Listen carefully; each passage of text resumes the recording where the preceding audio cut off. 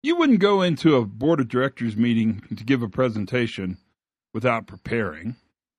You wouldn't even go to an important dinner without preparing. You wouldn't do anything that had value and that was meaningful and important and significant without preparing, would you?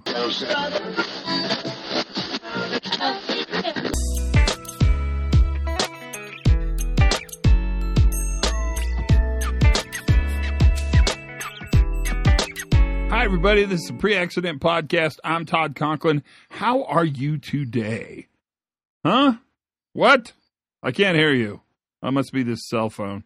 Oh my! This whole cell phone thing is driving me bananas. I don't know about you.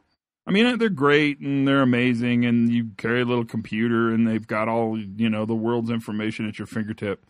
But it just drives me nuts that I can't seem to figure out the whole where to stand in the airport and how to get a signal. And it says there's 4 bars, but people can't hear me, and every other word's broken up, and don't hold your... It just drives me bananas. And I think the reason it drives me so crazy is because really I just kind of want it to be a phone. But it's got everything. People will say, well, what's the date on that meeting? And you're like, I don't know. The calendar I use is now on my ear.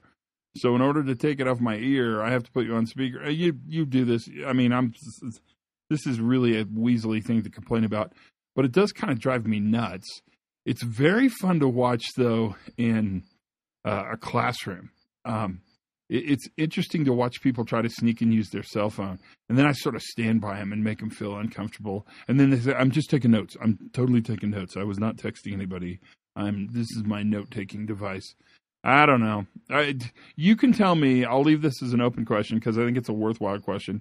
Is the world a better place because we have cell phones? And honestly, at this point, when I'm recording this, I don't know if I know the answer. So, other than that, how are you? Things screaming along pretty tastily. You're having a good summer so far. Everything happening the way it should be. Everybody doing great things. Have you made any great... Are you telling success stories? Are you talking about what you do that's great?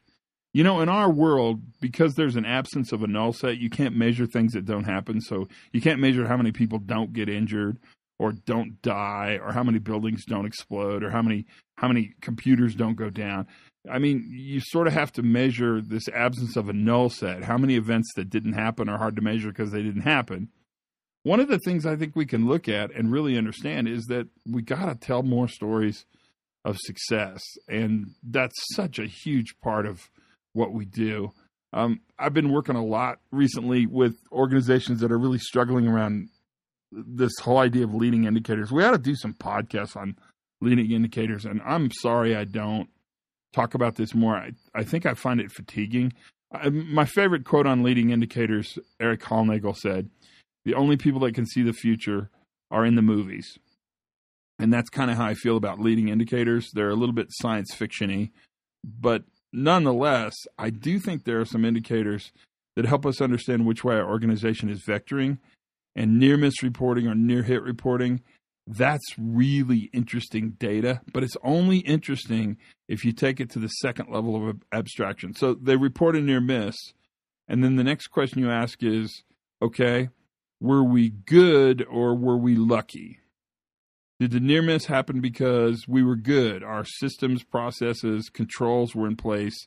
And when the failure took place, the failure was not successful, which is pretty good data if that's how they answer the question. Or were we lucky? Did we almost have an injury or catastrophic failure, but by the grace of God, we snuck out of the way? And actually, if they tell you that story, that's pretty interesting as well, because that immediately identifies a place where there's clearly some brittleness in the system, and it's clearly time to put in some controls. What's amazing to me is that second level of abstraction question, good or lucky, takes what's kind of boring and a little bit compliance-based, which is near-miss reporting, and notches it up so that near-miss reporting becomes a learning tool. And if you're not doing that in the world, please do it. Just grab a whiteboard, take a big Sharpie, put a line down the middle, and write good on one side and lucky on the other. And then with dry erase marker, have people give you these near misses and process them with them and ask them questions. Were we good or were we lucky? And they'll tell you so much about your organization. And what happens is you get the near miss, which is a gift. It's the accident without a mess. But you also get the opportunity to understand your system, its brittleness or its robustness, and actually move forward smarter than you were before you had the near miss. And that's so much better than a traditional report that says there's a knife in the sink, there's a tool on the floor, there's a rock in the parking lot. Those are interesting hazard identification exercises, but between you and me, and I don't think anyone else is listening, look around. You see anybody else listening? Between you and me, I'm not sure they have a tremendous amount of power. That really is ultimately what we probably ought to be doing, is looking for ways to tell success stories about normal operations that allow us to learn if our systems are strong or if our systems are weak. That, if we could do that, I think the world would be a much better place. But that's not the point of the entire podcast. In fact, I would suggest that might just be a tangent that I took you on accidentally, didn't mean to, kind of freaked out, but we went there and we lived through it, and now we're coming back. That's not what I want to talk about today. What I want to talk about today is around this notion of preparation. And really, I would suggest things that are important in our lives we prepare for. We practice weddings, we practice graduations, we practice speeches, we practice presentations. Things that matter, we practice. And one of the things that's so interesting about that is exactly what we want to talk about in this episode of the podcast. So sit back and relax.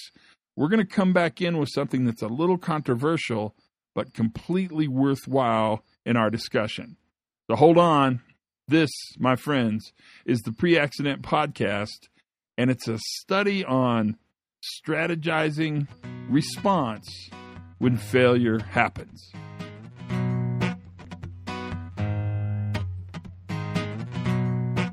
So one of the more impressive things I've ever seen done in my whole career, and I've seen a lot of really impressive stuff. I mean, I've seen some cool stuff, was an organization that was about to double their workforce. And it was going to happen really at one time. So it was like Friday, they were 100.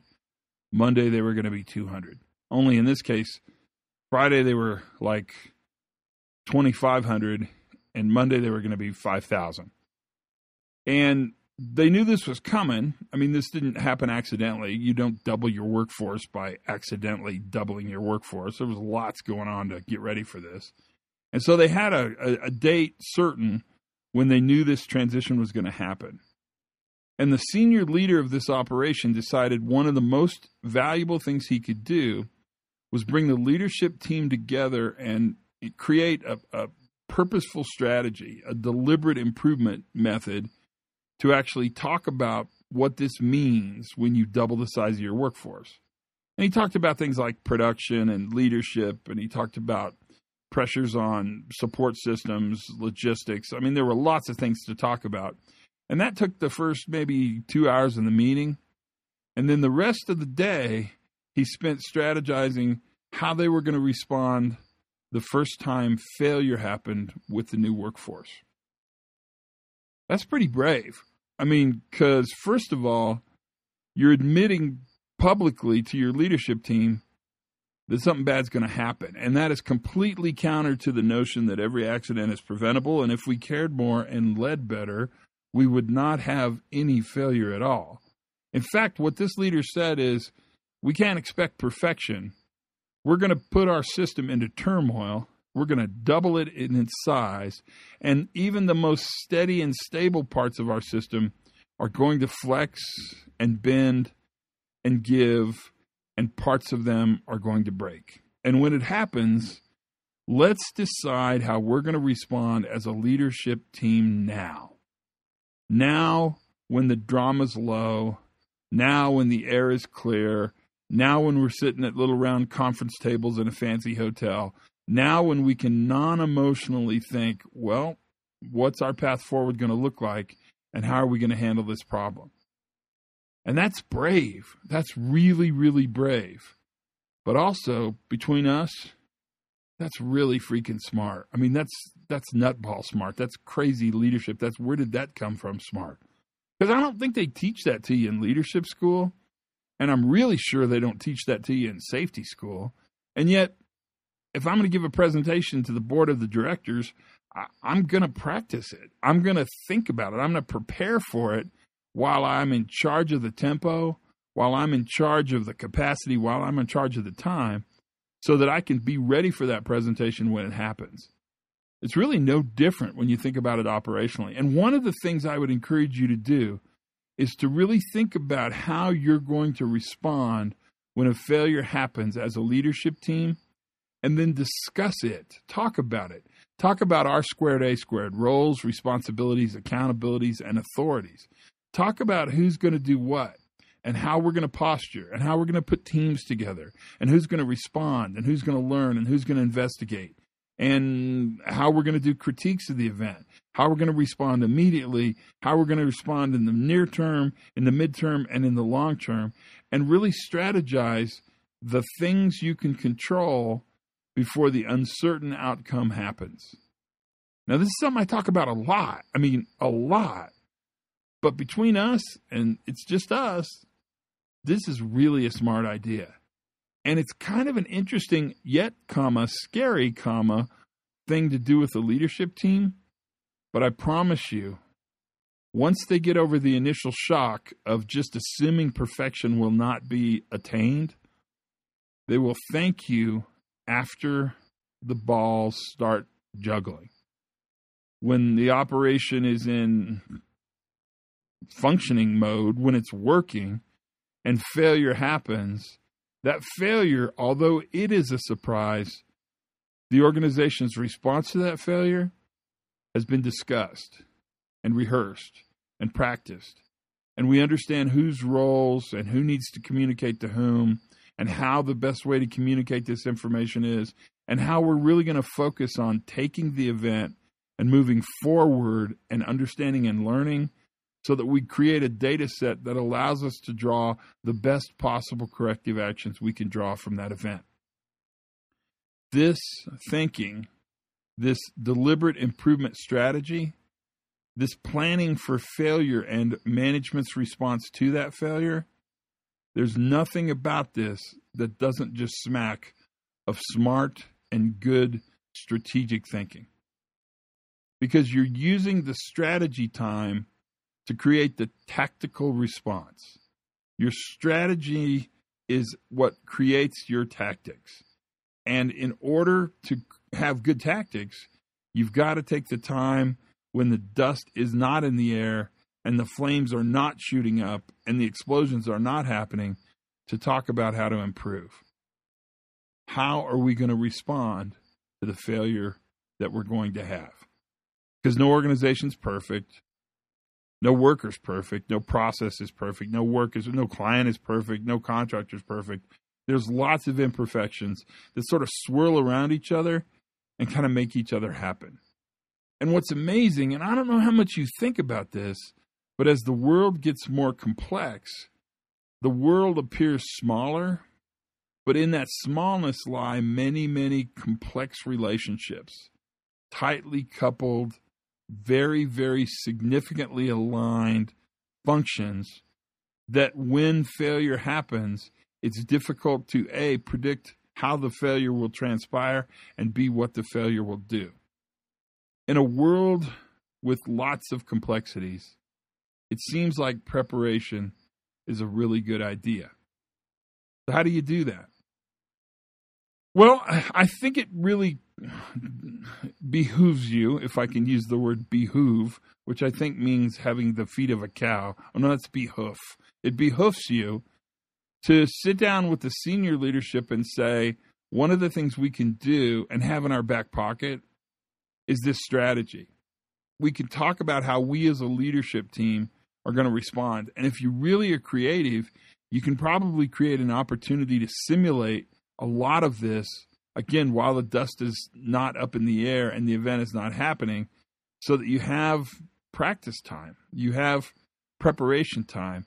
And when something happens, I mean, the least you can say is that as a leadership team, we were ready and understood our role and how we could respond.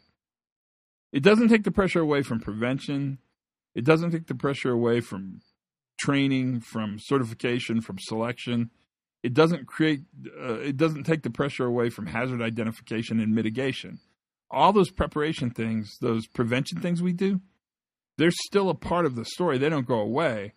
We're just taking it that one next step further. And that one next step further, well, that next step really is the rehearsal for how we're going to react as a leadership team. Because if you remember the principles, and no matter where you got the principles, one of the things we talk about, almost always the fifth principle, if you're a 5-principle organization, if you're, a fancy organization, you might have 7 principles. But the fifth principle where I come from was that management's response to failure matters.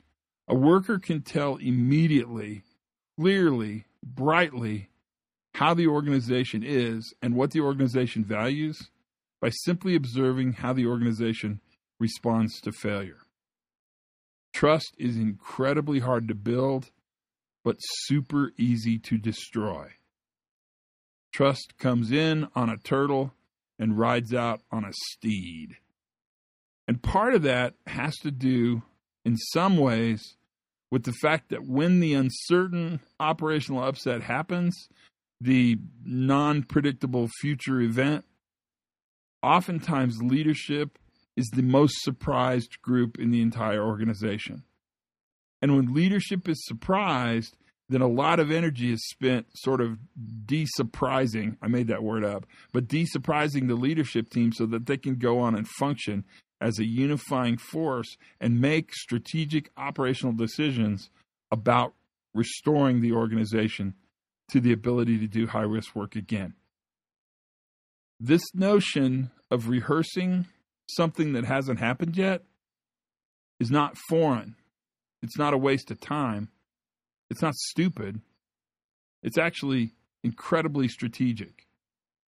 And what I know, especially from the story I started with the organization that doubled on one weekend, is that because they practiced and talked collectively about how they were going to respond as a leadership team, when the inevitable event happened, and it did happen, because if you double the size of your workforce, you're going to really, really pressure test all of your systems in a big way.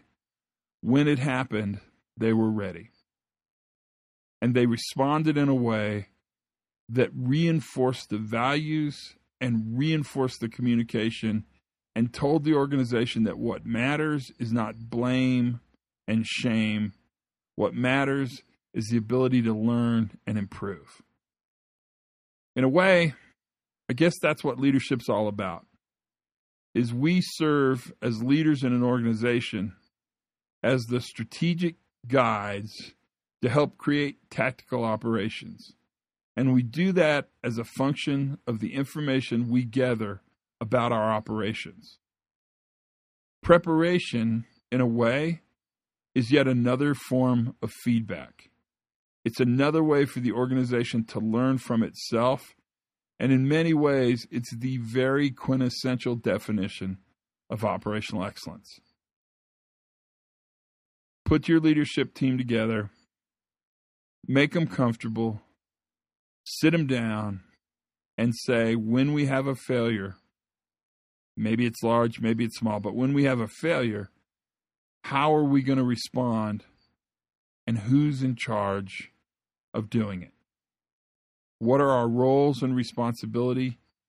What obligations do we have to communicate to each other? How do we best want this communication around high-risk failure?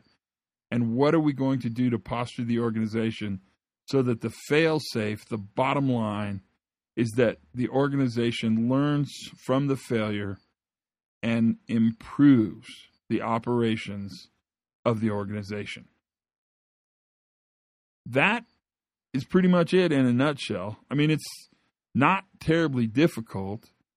It isn't a hard concept at all. You do it all the time for things like presentations, weddings, graduations, all these things that have significance to us. we tend to feel better when we're ready. One of the things we can do is create an environment within our organization where when something happens of significance, the very least we could say is we were ready.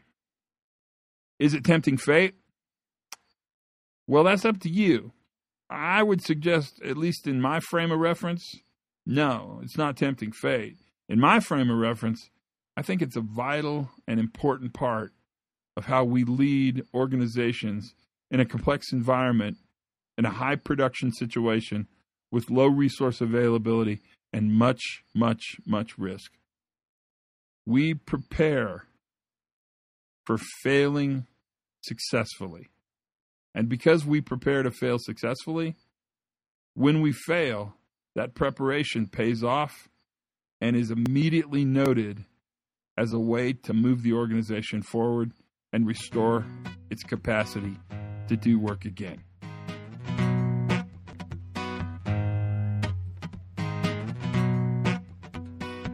So that's the pot. What do you think? I mean, that's just special thanks. So I got 2 notes, 2 emails, in in one day. I don't know. It's like a couple emails right together, both asking me questions about what do I do with this great expansion. So clearly, some industries in the United States are actually, I'm not even sure these were United States emails, but there are industries out there that because the economy's kind of taken this weird turn and man, stuff's going on there. They're increasing their workforces again. So you see workforces ebb and flow like that. And so I got all these questions about, any help would be appreciated. How do we sort of prepare ourselves for this kind of challenge? And I'm pretty sure the answer they thought I would give them is, increase attention, increase training, increase prevention, increase hazard identification, hearts and minds. Those are probably all great answers.